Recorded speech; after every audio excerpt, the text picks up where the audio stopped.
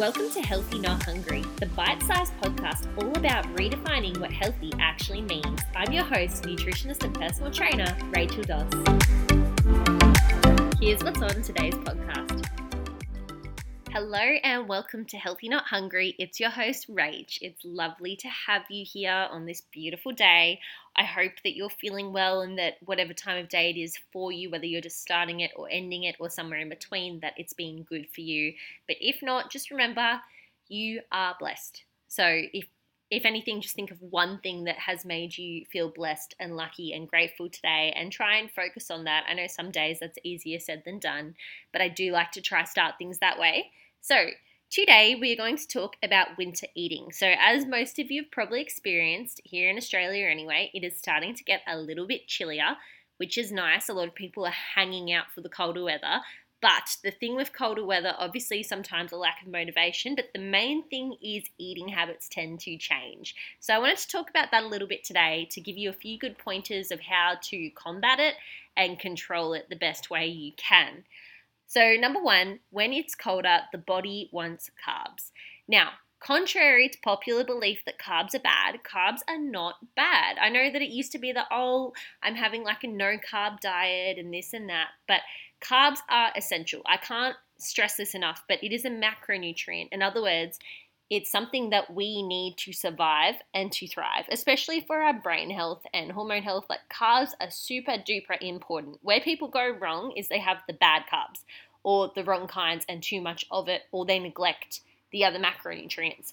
So that's where it tends to get a bit pear-shaped. But basically, carbs are fine. You just want to go for a good quality. So we're talking whole grains, vegetables, less processed. So the less processed, the better. If it is full-blown white bread or pasta, chances are you won't feel fantastic after it. And there's nothing wrong with having that in smaller doses. But for your daily carbs, we want to think good quality options.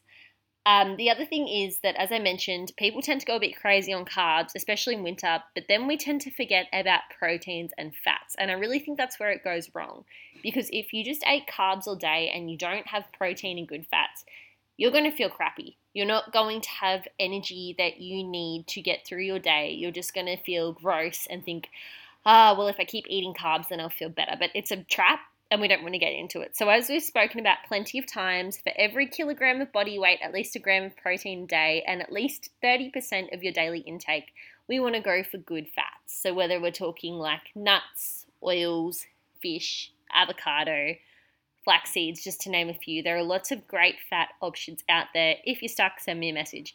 The next thing is when it's colder weather, people aren't as thirsty, so we tend to neglect our water intake. The problem is just because we feel like we don't need as much water, our body disagrees. It still wants the same amount of water even though it's colder.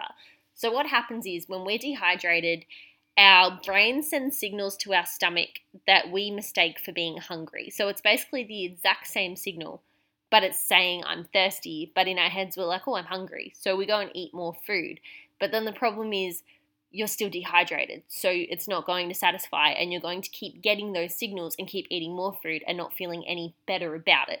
So making sure that you have minimally 2 liters of water a day, even when you don't feel like it, is super important. There's nothing wrong with warm water or room temperature either. So if it's that you don't like cold water in winter, that's fair enough. But maybe go for warm water and just really be conscious of making sure you're getting enough. The next one I want to talk about is warming foods.